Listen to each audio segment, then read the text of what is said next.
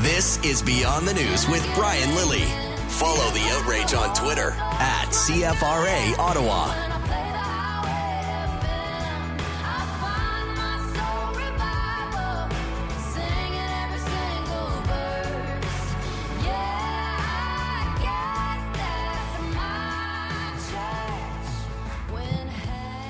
Happy Friday. Happy Friday to all of you. I hope that wherever you are having a good day. Because tell you what, I'm having a good day. It's one of those where you got to cinch the belt another notch. You know, not out the way, in the way. So that's a good day. I wish I could say that Justin Trudeau, actually, who are we kidding? I don't want Justin Trudeau to have a good day, and he's not. Not just because of all the different problems that his government is facing over the small business tax changes. Not because he's had a week of trying to defend taxing someone working at The Gap and their 20% discount, or the waitress with the infamous chicken salad at the end of her shift. It's not that Justin Trudeau's having a bad day because Bill Morneau forgot to, tell the ethics commissioner that his villa in France was owned by a private company registered to him and his wife. It's not that Justin Trudeau's having a bad day because we found out it cost more than $200,000 to design the cover of the last budget. No, Justin Trudeau is having a bad day because this guy he's finally tied in the polls with the Conservatives. Alleluia, amen. Angus Reid poll. From sunny ways to midterm blues, 2 years after Trudeau majority, Liberals and CPC in dead heat. Now, let me give you just some of the highlights from this. Nationally, the two parties are tied at 35% apiece. The NDP has 18%. The Bloc has 4% nationally, 16% in Quebec. And the Greens, 6%. But here's the interesting part. There are only two regions in the country where Justin Trudeau and the Liberals are in the lead. Quebec and Atlantic Canada. That's it. The rest of the country, things are not looking rosy for Justin Trudeau at the halfway point. And I don't know about you, but that just makes me feel good. Sing it again. I can't get enough of that. So let me give you the breakdown here. 35% for the Conservatives and the Liberals nationally. In Atlantic Canada, 29% say if an election were held today, they would vote for the Conservatives. 46% in Atlantic Canada have Stockholm Syndrome and say they would vote for the Liberals. In Quebec, 20% would vote for the Conservatives, 40% for the Liberals, 18% for the New Democrats, 16% for the Bloc, 4% for the Greens. In Ontario, it's tied 37 apiece for the Liberals and the Conservatives, 19% for the NDP. Here's where it gets bad. I'm just going to give you the Liberal numbers in Western Canada. They've got 24% support in Manitoba. 21% support in Saskatchewan, 21% support in Alberta, and 29% in British Columbia. With those numbers, with the tie in Ontario and the anemic numbers in Western Canada, all the way from the Manitoba-Ontario border until the Pacific Ocean, I predict that if an election were held today, not only would it be a Conservative government, even with these numbers, potential for a Conservative majority. And here's why. Let me explain why to you on this. Because with the split in Ontario, you could see them the Conservatives gaining all kinds of seats that they lost in the last election. Seats here in Ottawa. We're down to one Conservative MP in Ottawa. We used to have most of the MPs in the Ottawa region were Conservative. So the Conservatives would take back, maybe not all, but an awful lot of the suburban seats in Ottawa. They would take back the 905 in the Toronto area. They would take back the London, Ontario area. Then you get into Manitoba, Saskatchewan, Alberta. 55% support for the Conservatives in Manitoba, 50% in Saskatchewan, 61% in Alberta, 33% in British Columbia. Justin Trudeau's Liberals would be essentially wiped out between the Ontario-Manitoba border and the lower mainland of BC. Yeah, they might keep some people in and around, say, Vancouver, because they've always kept a couple. But I would predict that even Ralph Goodale, the lone Saskatchewan Liberal for the last 80 years, would get wiped out. Ralph Goodale, by the way, first elected to Parliament in 1974. I love to say this, when Justin and I were learning to tie our shoes. Ralph needs to be retired. And if he does run in the next election, if this pattern holds, he won't win. Especially not when he's about to become the face of gun control that we don't need in this country in response to what happened in Vegas. Yeah, let's tighten up Canadian gun laws because they're so similar to Nevada's. Ralph Goodale's going to get wiped out. I think the little party of MPs that the Liberals elected, including a bunch in Calgary for the first time since I was in kindergarten, in Calgary, they're going to get wiped out. Outside of Winnipeg, maybe they'd elect somebody in Winnipeg. But outside of Winnipeg, they're not going to have anybody in Manitoba. This could actually see a conservative government come to fruition here. A strong, stable, national conservative government. Let me ask you this, okay? Because every time the Conservatives don't do well in, say, Quebec, well, they're not really a national party. I mean, the Conservatives, they're a regional party. Can we call them a national party? They don't dominate in Quebec. The Conservatives have 12 MPs in Quebec right now, all in the Quebec City area. You heard me talking with Eric Duhaime about this the other night. The Conservatives do not elect anybody in Montreal, and it'll be a long time before they do again. But they do elect MPs, and in fact, until recently, were competitive with where the Liberals were in Quebec. Yeah, the Liberals did well in this last election. The last time they did really well, I think, was 97. So there was an 18-year gap there. But every time the Conservatives don't do well in a region, they're a regional party. Based on this, the Liberals are just an Eastern Canadian party. They're going to dominate in Atlantic Canada. They're going to dominate in Quebec. And they'll fight for their lives in Ontario. And other than that, they don't have support, well, much better than the NDP. In fact, in Saskatchewan, they're tied with the NDP at 21%. In British Columbia, they're just ahead of the NDP. These are bad numbers for Justin Trudeau. And what's interesting, and if we have time, I'll get into this, because this poll didn't just look at the horse race numbers. They also asked for the hits, the misses, and the areas where there's a bit of a split. The small business tax changes, it's a bit of a split. But the misses, where they've missed on electoral reform, they're offside the Canadian public when it comes to immigration and refugee settlement.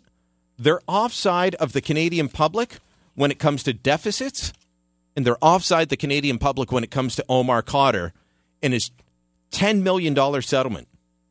Months after, and despite the government and all of the media telling us over and over and over again that this is, we just had to do it. We had to give Omar Khadr the money. This poll finds 59% disapprove, 25% approve, and 16%, they don't know.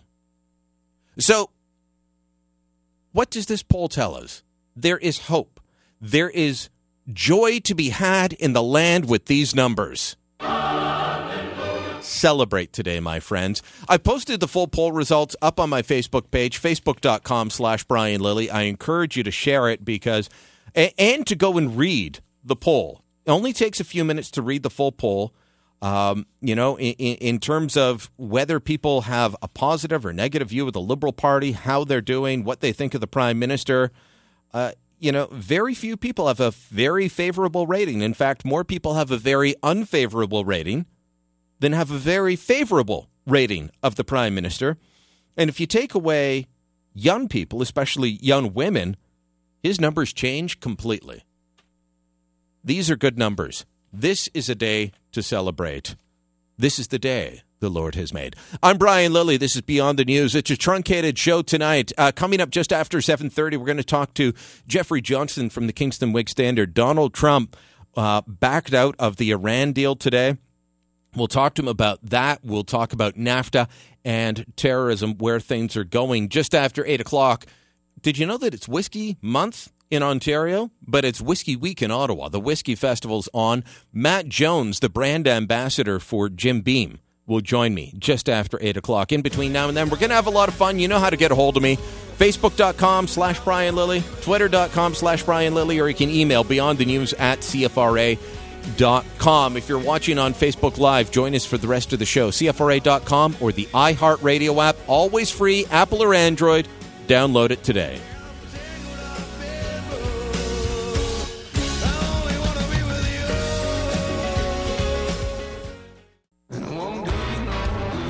Beyond the News with Brian Lilly on News Talk 580 CFRA. May I have your attention, please? Brian Lilly's 5 Things You Need to Know.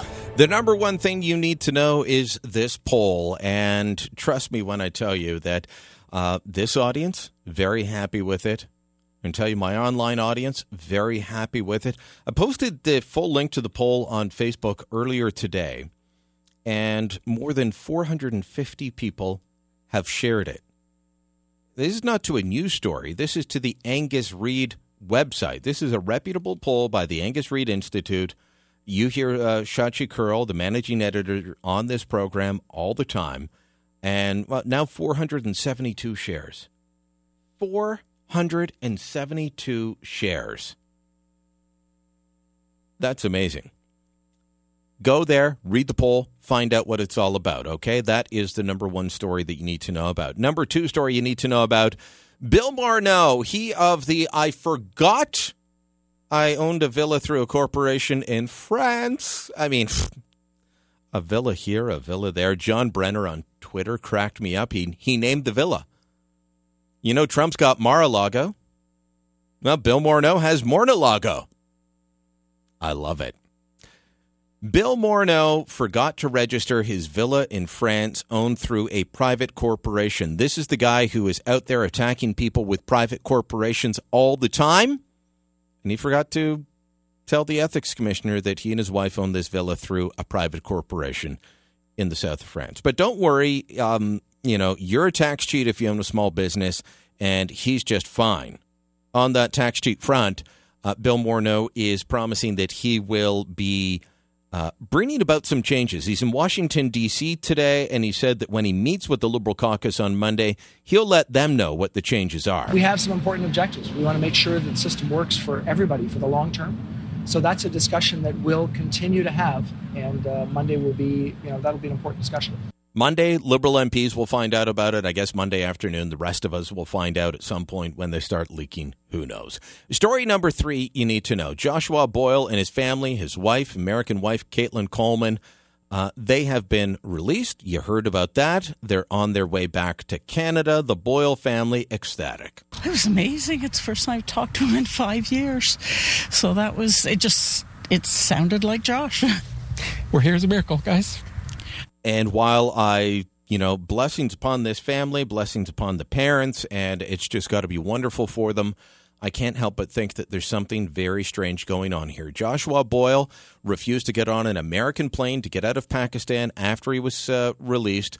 He wanted to only go on a Canadian plane. I guess he figured to be arrested for being the ex-husband of Omar Khadr's sister or something. It's crazy. But also, you didn't hear a lot about Joshua Boyle and his family. And he went there on vacation, and I just wonder the idea that they were actually captive. Something is not right. I don't know what, but something is not right with this story. Story number 4 that you need to know about, it is all about Harvey Weinstein, who is, it's all over the news. It was even brought up in Mexico today, where Justin Trudeau was speaking to the Mexican Senate on his official trip there. Everywhere we look, Violence against women and girls is prevalent in all facets of life, from the studios of Hollywood to the digital public squares to our own halls of parliament. Meanwhile, in New York City, there was a mass demonstration outside of the DA's office wondering why District Attorney Cyrus Vance did not prosecute Weinstein over a case involving an Italian model in 2015. His answer: they didn't have enough evidence. And as much as it may hurt people to hear that, that may actually be accurate. Based on what I've heard, could you actually prosecute someone there? It would be difficult under criminal law. Employment law is different. This is criminal law. In story number 5, an Ontario court has given the A-OK for Sears Canada to completely liquidate. So that means all the stores shutting down, hundreds of people like Blaise Lyle losing their job. Blaise Lyle worked for the retailer for 40 years until he lost his job in June. For me, it's a little bit more emotional in that it was more of a family for me, but it's also an end of an era for Canada. That was a strong Canadian retailer at one time. It was, and I still remember going to the Sears Christmas parties with my mother when I was a kid. I will miss the retailer, but obviously I, like most of you, had not shopped there in a very long time. When we come back, Jeffrey Johnston from the Kingston Whig Standard will join us. He's got a new piece out on terrorism. How does this relate to Trump pulling out of the Iran deal and the fact that Iran is the biggest state sponsor of terror? We'll talk about that when we come back. I'm Brian Lilley. This is Beyond the News.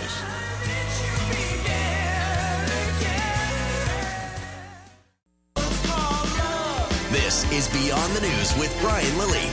Get some FaceTime with Brian. Join the resistance at facebook.com/580CFRA.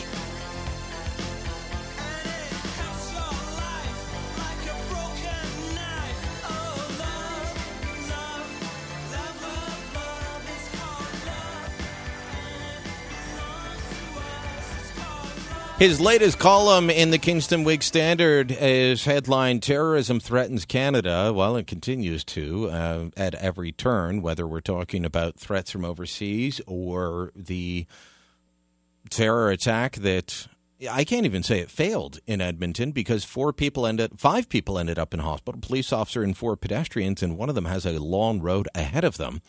Jeffrey Johnston, regular guest on the program, international affairs columnist with the Kingston Whig Standard, writing on terrorism in Canada today. But Jeffrey, I guess the big focus on terrorism and international affairs today has to go with Donald Trump announcing that he's decertifying the nuke deal with Iran.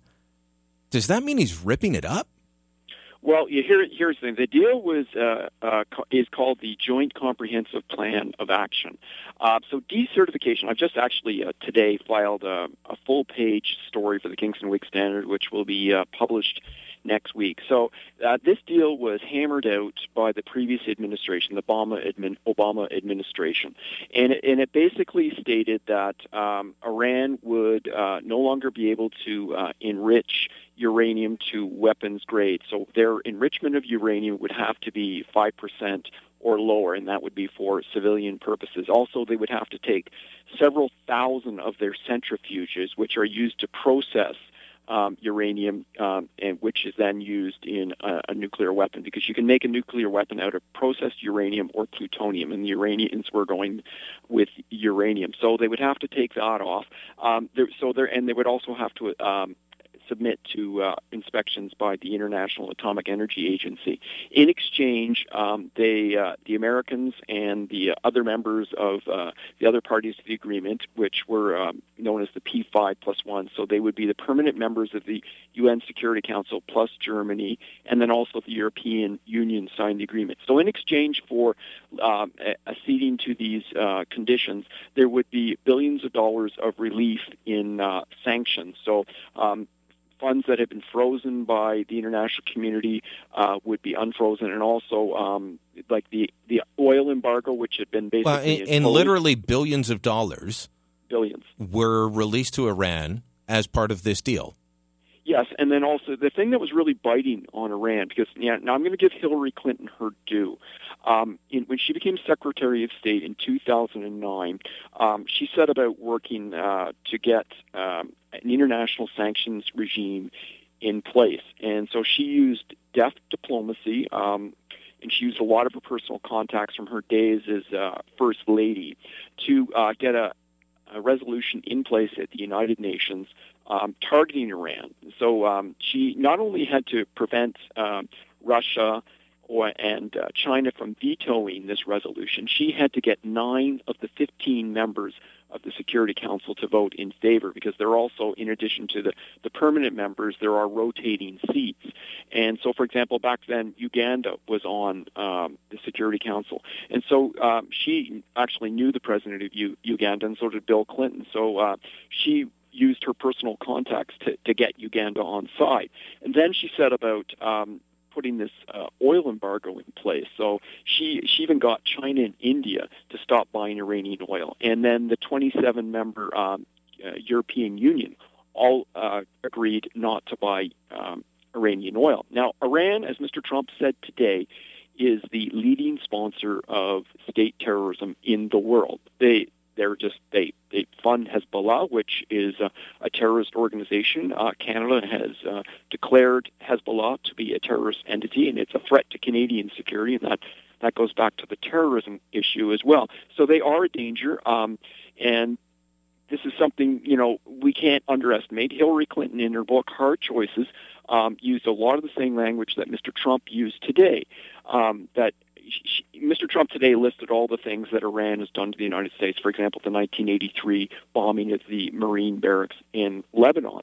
And interestingly, foreshadowing what Mr. Trump said about North Korea at the United Nations, you recall a couple of weeks ago, he said that the United States, if attacked by North Korea, would completely destroy North Korea. Well, in the 2008 primaries, Hillary Clinton, when she was running against Barack Obama for the Democratic nomination, declared that if Iran launched a nuclear attack against Israel, the United States would retaliate and the United States would destroy Iran.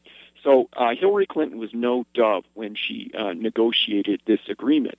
So the purpose of this agreement was not to stop terrorism, was not to stop the ballistic missile program, but was to forestall Iran's development of these weapons. It was not a perfect deal. Clinton has acknowledged that it wasn't a perfect deal, but it at least brought Iran to the table, because before this, Iran didn't want to talk to the Americans at all, didn't want to engage with the P5+1 in good faith. So this deal, in my opinion, was better than nothing. And now what we're faced with is decertification means that President Trump no longer believes this deal is in the national interest of the United States, and Iran is not compliant with it, and so he's kicking it to Congress. Congress will have he's saying 60 days. They're not Iran's not following through on their part, which I think has been proven several times over since the deal was actually negotiated. So what he said today was Iran was not living up to the spirit of the deal. Now, the United Nations nuclear watchdog has actually said that they are compliant. Defense Secretary Mattis, General Mattis, has said that Iran is compliant with the letter of the agreement. Now, there was just a report that came out yesterday in the Jerusalem Post. Jerusalem Post obtained intelligence reports from Germany. Now, Germany has states, not provinces, and their states, interestingly, have intelligence agencies.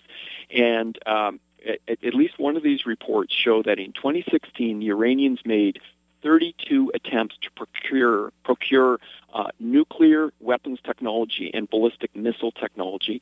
These intelligence reports also accused Iran of disseminating nuclear, chemical, and missile technology in 2016. And so that's after the deal has already been brokered, and this is from Germany, a country that they're very much on side with the deal.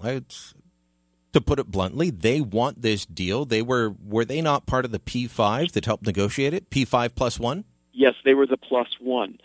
And today, Germany, France, the United Kingdom, Russia, and the European Union have all endorsed the deal. So this leaves Mr. Trump with a bit of a quandary.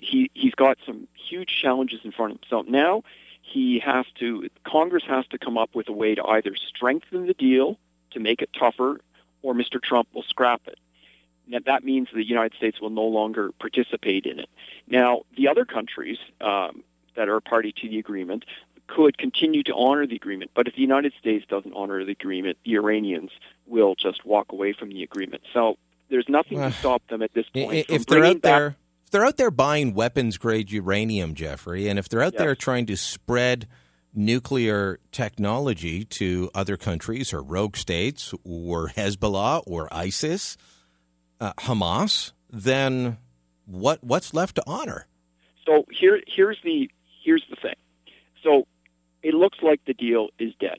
So I'm not even going to argue the merits of the deal at this point. I think it was better than nothing, but now we're left with nothing. So the trick now is Mr. Trump is either going to have to convince the international community, those countries that today think it's still a good enough deal, he's going to have to convince them, like Hillary Clinton did between 2009 and 2013, to sign on to an international regime that punishes Iran, isolates Iran, and basically cripples Iran's economy so it can no longer either afford to develop these nuclear weapons or will come back to the bargaining table, force them back to the bargaining table, and to agree to more onerous conditions.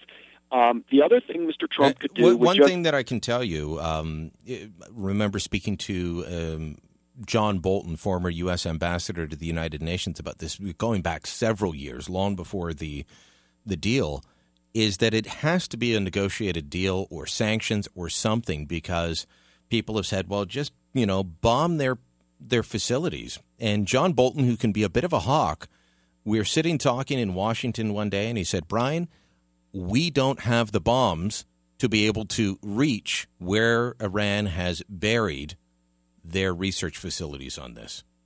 So Hillary Clinton writes about this in her 2014 book, Hard Choices, which is a memoir of her time as Secretary of State. In 2009, Western intelligence agencies discovered a secret facility outside the ancient city of Ulm. It was a facility built deep within the mountains. It was a nuclear facility, and it was clandestine, and they never declared this facility to the International Atomic Energy Agency.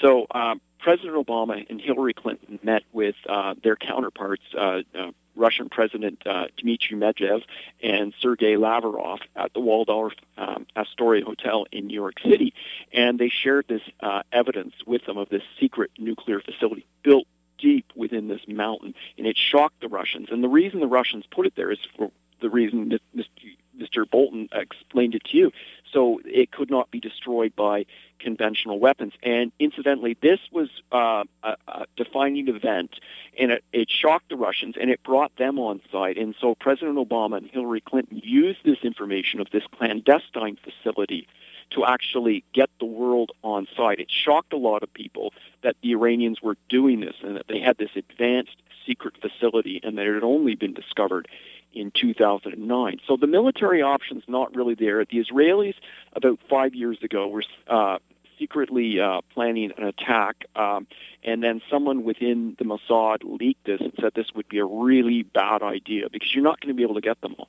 To be frank, Brian, the only way you could really get their nuclear facilities would be to probably use a nuclear weapon against them, and that would defeat the whole purpose, because then that would turn the world against the United States. It would turn the world against Israel, and you don't want to be using nuclear weapons. We don't want to normalize. You don't want to take out nuclear weapons by using them. Jeffrey, it's hard choices, I guess, is the right term going forward. That's what lots of people have to make. Unfortunately, we've got to wrap it there. Thanks so much for the time. Make sure that you, when the piece goes live online, tweet it out. We'll make sure we tweet out and post your latest column to Facebook. But when this one on Iran comes out, make sure we know about it, and I'll make sure to share it with the audience. Absolutely. Thank you very much. All right. Jeffrey Johnson joining us, international affairs columnist with the Kingston Week Standard. Always worth the read. I'm Brian Lilley. This is Beyond the News. Coming up just after 8, Whiskey Week in Ottawa. Matt Jones will join us. And coming up next, I'll give you more details on the problems facing Justin Trudeau and his Liberals. And time keeps dragging on. You got a fetish for my love. In a world gone mad, there must be resistance.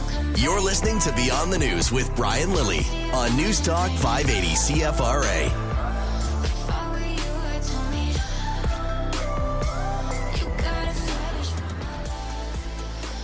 At the core of this government is a promise to support the middle class and those working hard to join it, to help small businesses succeed in an increasingly disrupted, globalized world.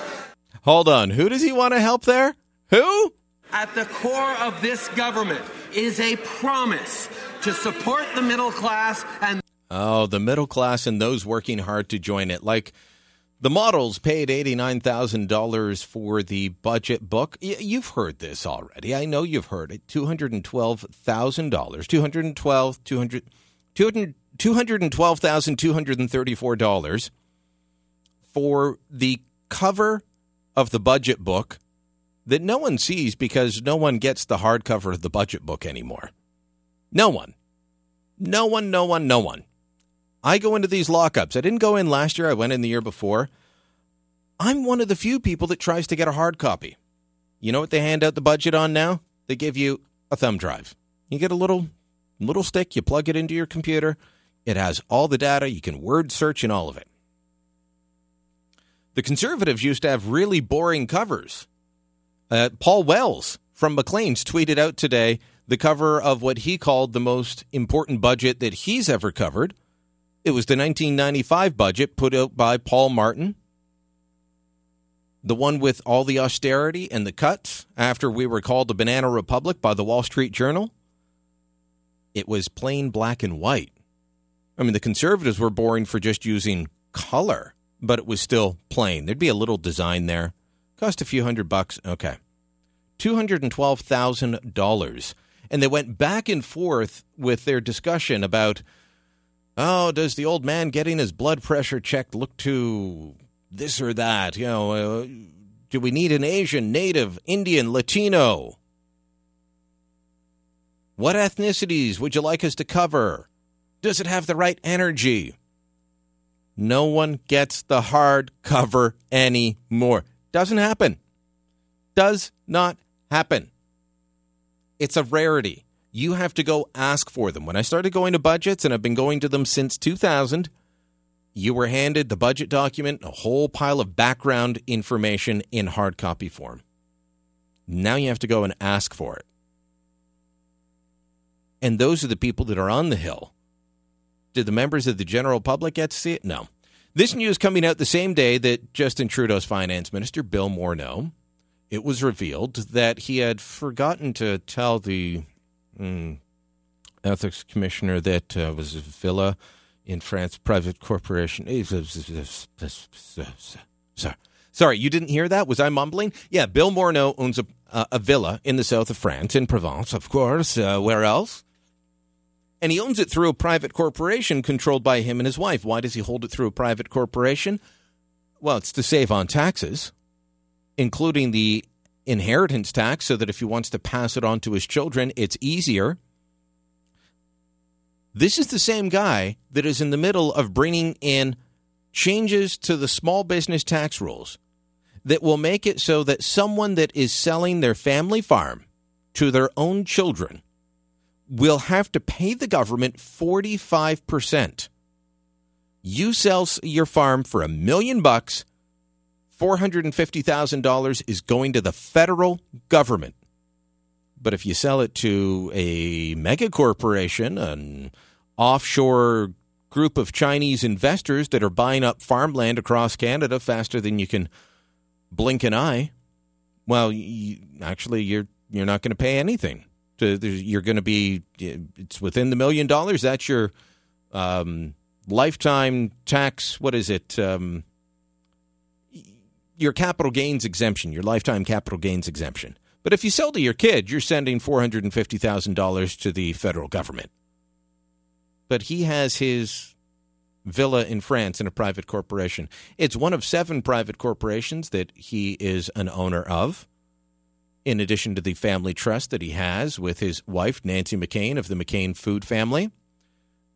These guys, and Paul Wells does this brilliantly in Maclean's, pointing out that what many of you have been saying for so long is that these guys are trust fund fat cats who are so out of touch with regular Canadians that I don't know that they'd recognize regular Canadians other than someone that they smile at, take a selfie with, in Justin's case.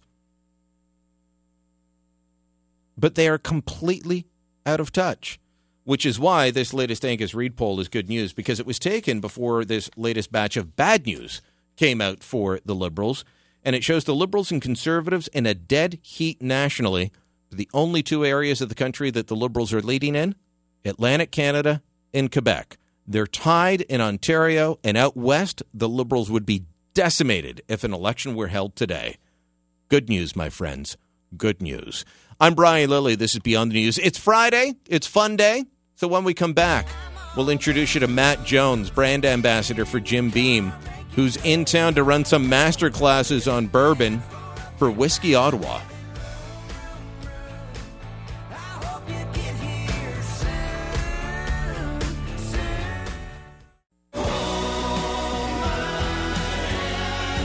Insurgent.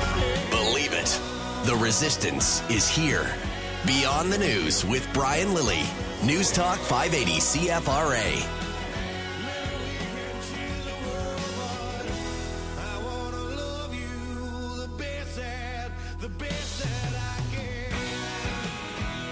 Coming up tomorrow at the Canadian War Museum is the Ottawa Whiskey Festival. It's Whiskey Ottawa. Now, you know, if you listen to the show, that I happen to be a fan of the water of life. That's what whiskey means, by the way. It comes from the Gaelic Iski Baha, water of life. Tomorrow at the Canadian War Museum, they've got the Whiskey Festival on, and they've got all kinds. They've got Scotch, they've got Canadian. And you've heard me talk about Canadian whiskey often with Davin de Corgamo, whose book is out now, Canadian Whiskey, the Portable Expert.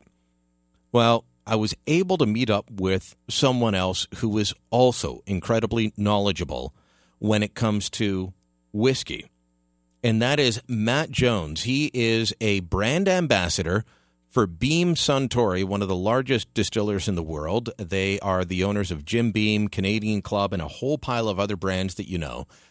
We met up at the liquor store at Rideau in King Edward, where he was hosting a class for employees of the liquor store, and just had a good chat about what's out there and what you'll see, what you'll get if you're able to go out tomorrow. And if you can't, it's still worth the listen.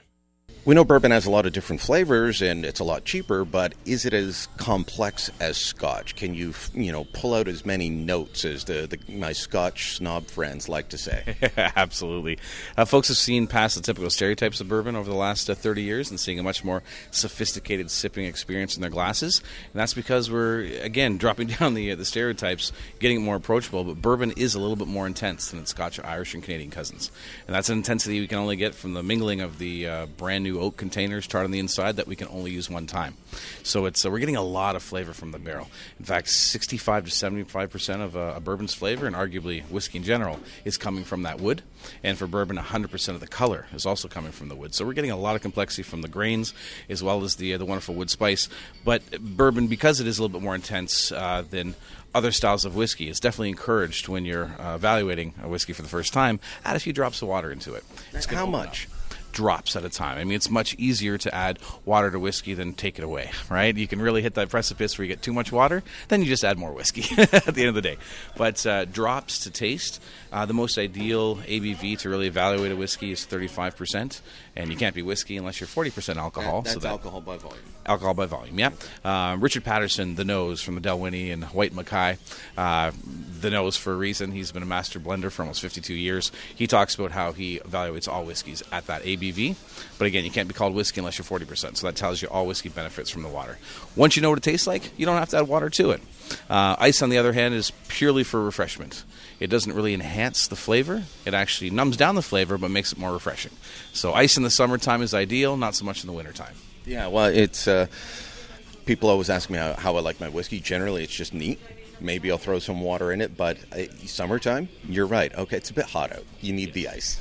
Get that Kentucky sweet tea. That's what we like to call it on the rocks. And it kind of passes for iced tea when no one's looking as well, so you can get away with that. But. All right, so what do we have here that, you're representing Jim Beam. It is the biggest selling bourbon in the world, isn't it? Number one, yep. Number one best-selling bourbon since Prohibition. James Beauregard Beam, who got his name on the bottle, his nickname was Jim for short. He helped bring back the tradition after Prohibition, and very quickly, Jim Beam really started to take over around the world, and has been the number one best-selling bourbon ever since. And then we actually innovated the premium category of small batch. Jim Beam's grandson, Booker Noe, he created Booker's, Baker's, which is down the shelf over here. Basil Hayden up here, which is your wonderful lightest entry into the premium category. It is a fantastic bourbon. It's beautiful whiskey. It's got a high rye content, but it's only 40% alcohol. I say only. That is kind of low for a bourbon, but it's cold chill filtered, 40%. I kind of refer to it as my breakfast bourbon, but it is a very full-flavored, delicious bourbon that doesn't have a huge bite on the back. Whereas Knob Creek, the polar opposite, that is 100 proof, 50% alcohol. It's the Jim Beam recipe, but all the batches come from the center cut in the warehouse, where the temperature is the most moderate, but it's got around 8 to 10 years in that wood, and it really extracts a lot of flavor. So these two are really polar opposites in the category. Knob Creek is one of those ones that's kind of a woolly taste to it, people will say, because it's intense. It is, and it's that pre-Prohibition, almost like a bonded whiskey, that 100 proof. That was the standard before Prohibition. I mean, if you want to call yourself an American whiskey, you are at least 100 proof, 50% alcohol. But it's at that strength and even higher, like Baker's at 107, 53.5%, or even Booker's at 65% alcohol, that becomes a choose-your-own-adventure. What kind of day have you had? Is it 2 fingers of whiskey, or as I expand my fingers, is it 2 fingers of whiskey? Is it a drop of water, or is it a bucket of water? So you get to decide. So, experience. Just like we're seeing with Canadian whiskey, where there's all kinds of small batch and variants and trying out different things, the same thing's happening with bourbon. And right next to your Knob Creek Kentucky Straight Bourbon, you've got a Knob Creek Rye Whiskey. Americans are getting into rye whiskey, but you can't call it a rye like what we would expect in a rye and Coke. This is true, but just going to take it back a little bit further. American Straight Rye was the first commodity for trading in America, long before the gold standard. It predates bourbon, and it predates our Canadian whiskey tradition as an industry by about 75 to 80 years. So American Rye was a big deal before Prohibition. During Prohibition, those 14 long years where our American friends got a thirst for our delicious and lighter style of Canadian whiskey because they could no longer get their domestically produced whiskey legally. And that quality. So the tradition kind of fell off the radar outside of America, but we've always made fantastic rye in the States. We're now getting more of a demand in Canada for it on the heels of the cocktail renaissance over the last 20 years. So many cocktails from before Prohibition, they called for an American Straight Rye as their base. The first time the Old Fashioned appeared in print as the whiskey cocktail in 1862. The first time the Manhattan appeared in print in 1884, it was with an American Straight Rye. So these whiskeys were there before Prohibition. So that tradition is coming back. The Knob Creek, or sorry, I should say the demand. The tradition's always been there. The demand is changing with our Knob Creek Rye, our premium 100 proof small batch, and we also have our Jim Beam Rye, the first time that's been launched in Canada, and it's actually marketed as a pre-Prohibition style because it mixes so well in these wonderful classic cocktails. I've never had that. I'm kind of going to have to fix that. I've never had that one. Tell me, you are a mixologist, aren't you? $31.95. It's only $31.95. Thing that makes it. So let's actually address the price there. For premium, that's good. Yep, absolutely. And bourbon, on average, in most American whiskeys, are a quarter the cost of a single malt. A lot to do with the fact that it takes us, we produce it 4 times faster. 1 year in Kentucky is equal to 4 in Scotland. And if you do the math or send the barrels back and forth like we've done, you can see that a malt whiskey in Kentucky, you got to pull that out of the warehouse within a year. It's so aggressively aging, it changes the flavor profile so much. Because of the heat compared to Scotland? Yep, and the humidity. We get extreme fluctuations in temperature in Kentucky. It's very humid in the summertime. You do get freezing temperatures in the wintertime where Scotland is low and slow, right? You're not going to have a lot of extreme fluctuations in temperature. So a beach day at Scotland is 23 degrees, trust me. Exactly. You don't have to worry about bundling up or dressing down too much. It's always pretty constant. So for that reason, bourbon comes to market faster, but it's also a more intense product for that reason. On top of the fact we don't have to ship it across an ocean to get it. So there's your quarter of the cost savings. So looking at a Basil Hayden for $53.95 as it is right now, compared to a single malt, for me, around the same quality and sipping experience at the $100 range for a single malt. When you're looking at Knob Creek, we're looking at or on LTO right now, so $41.95 is an amazing price for Knob Creek, and compare that to something that's closer to a cask strength single malt that you're paying, $150, $160 for. And I'm not paying. Right, exactly. So that's why I'm drinking bourbon. Bourbon is nothing wrong with calling it more of your everyday sipping whiskey because of that approachability, but we do have a lot of super premiums and ultra premiums like our Booker's, which, as I point to the shelf, is bare because Booker's is so hard to get right now, especially in Canada. Only comes through rolling allocations. We might have one more ship in the LCBO for the year, and it sells out like that, but that is about an $85 whiskey. And that's about the top tier that you're going to pay for that sort of premium. Then you get into the overage stuff, as we like to call it, anything over 12, 15 years. There's very few bourbons I like over 12, even fewer over 15, because you get out of balance between grain and wood, but they're heavily marketed with age statements, and we're trained to go with age, and older is better. That's why I put all the gray stuff in my beard this morning, right? The truth is, barrels mature at different rates. So if we tie ourselves to an age statement, we're always going to miss out on some delicious whiskey. But the other side of the coin is, in the bourbon industry, the sweet spot is 6 to 8 years. I mean, again, there's very few I like over 12 years. So you get into these heavily marketed higher age bourbons, and it's more about the status and the rarity than it is the flavor profile. Yeah, which I'm all about the flavor. Yep. I might like trying these other things now and again, but to me it's about the flavor, how good it tastes in your glass once it comes out of the bottle.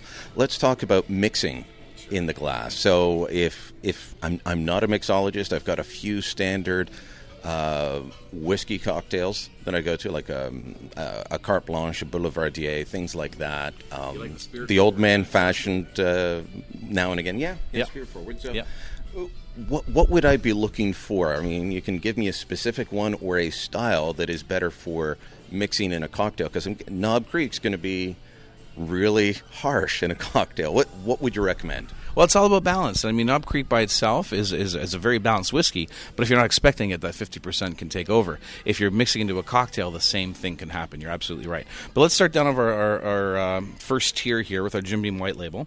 That's definitely one that you want to keep for the mixing. If you're going to mix with sodas, if you're going to mix with my personal favorite, ginger beer and bourbon, or like our American friends like to mix a lot with cola, whatever you'd like to mix it with, that's a great everyday mixing whiskey, great price point. I mean, a $7.50 Jim Beam right now is on for $27.95. Then we move up to our Jim Beam Black Label, which is actually the highest rated bourbon of 2016. We got a little accolade on the bottle now to call out that it's actually the foremost spirits competition in the world, and we were the top trophy winner of 2016. And that bottle is $31.95. So I like to introduce folks to more spirit-forward cocktails like Old Fashions and Manhattans with that black label. And then we move up to Knob Creek, and now we're getting more into the connoisseur side of sipping whiskey and mixing whiskey. So a more premium whiskey is always going to make a more premium cocktail. Not to say I don't make an Old Fashioned with Jim Beam, but if I want to get a little bit more out of it, I'm going to go a little bit. But do you adjust how you make it if you're using one that's a bit more full in the flavor? It's all about that balance. So water is an essential ingredient, usually added to a cocktail in the form of ice. So you got to stir to get that balance. Your other modifiers being sweeteners, juices, sugar. You have to get that balance of the whiskey, and then accent the flavors in the whiskey with bitters, with citrus oils. So there is a formula, definitely, but I encourage people to experiment because every whiskey is different. I wouldn't actually make the same Old Fashioned the same way with every whiskey on the shelf here. I would taste them first. I would maybe select different sweeteners, maybe a raw sugar syrup or a Demerara sugar for one, maybe a maple for another, even an agave nectar. Then we've got our flavors over here, like the Jim Beam apple. Let's just get this out of the way. That is not a whiskey.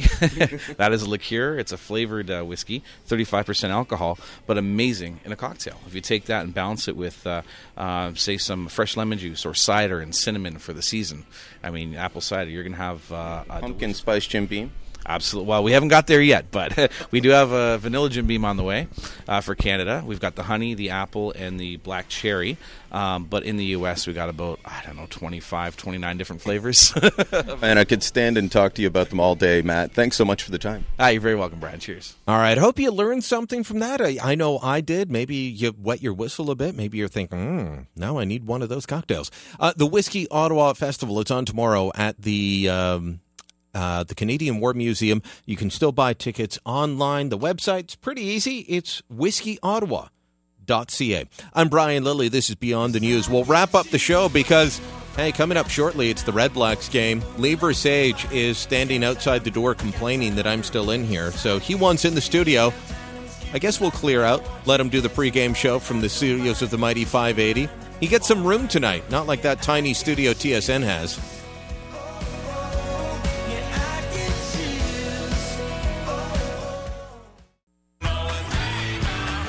He's hated in official Ottawa, which is okay in our books. Beyond the News with Brian Lilly on News Talk 580 CFRA.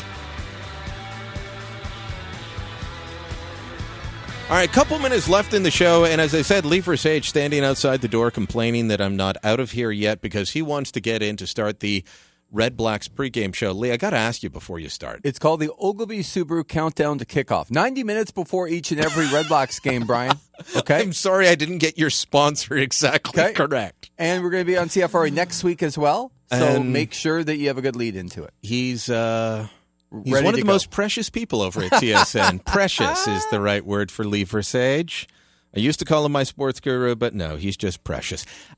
Explain the CFL playoffs to me right now, at least as far as how Ottawa goes. We got 2 minutes. What the heck are the chances of Ottawa getting in the playoffs? Well, I think the chances are high, Brian, of them getting a playoff berth. But right now it is a little bit codependent on the game that's happening as we speak. The Calgary Stampeders late in the first half lead the Hamilton Tiger Cats 14-12. If Hamilton wins, it becomes much more interesting. Ottawa's 5 points up on Hamilton. You think, well, that's a huge gap.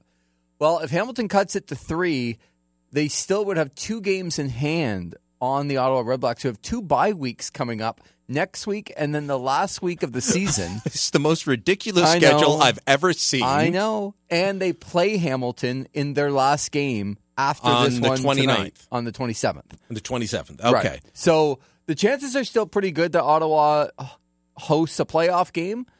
They could possibly host the Eastern Finals still. But if Hamilton sweeps their next 4, well, if they win tonight and then take the next 3, including against Ottawa, then they're in and we're out? Depending on what the Argos do, yes. If you want a very clear, really not it's clear about at as all. clear as mud. Ottawa's only got 2 games left, and this is a pretty important one tonight against Saskatchewan, regardless of the Hamilton-Calgary score. And Calgary, as you said, 14-12 right now. In the Western Conference, it looks a bit more stable. Mm-hmm. The Stamps are obviously going to be in. They're the only team that's clinched a playoff spot. And it looks like the Blue Bombers are going to take the second playoff spot out there. Which means, Brian, rub your hands together, that Calgary first, Winnipeg second. There's going to be a fight for not third place, but 4th in the West, because is it easier to come to the East and take on Ottawa and then Toronto? Or is it easier to go to Winnipeg? We're going to do the crossover again this year, aren't we? And then to Calgary. The Edmonton, I'm telling you right now, the Edmonton Eskimos and Saskatchewan Roughriders are going to compete to see who's worse over the last 3 weeks so that they can come over. All right, good. So we're going to beat the Green Riders tonight. See, there you go. Now, the fact that you said you used to say that about Hamilton. Hey. The fact that you say it about Ottawa now, we've got you on the right track. All right. Lee Versage, he's coming up. Don't turn off your radios. It's not a mistake. It's not a mistake, but he's going to be here. I'm Brian Lilly. This is Beyond the News. Back in moments. Oh, I'm not back in moments. Back on Monday.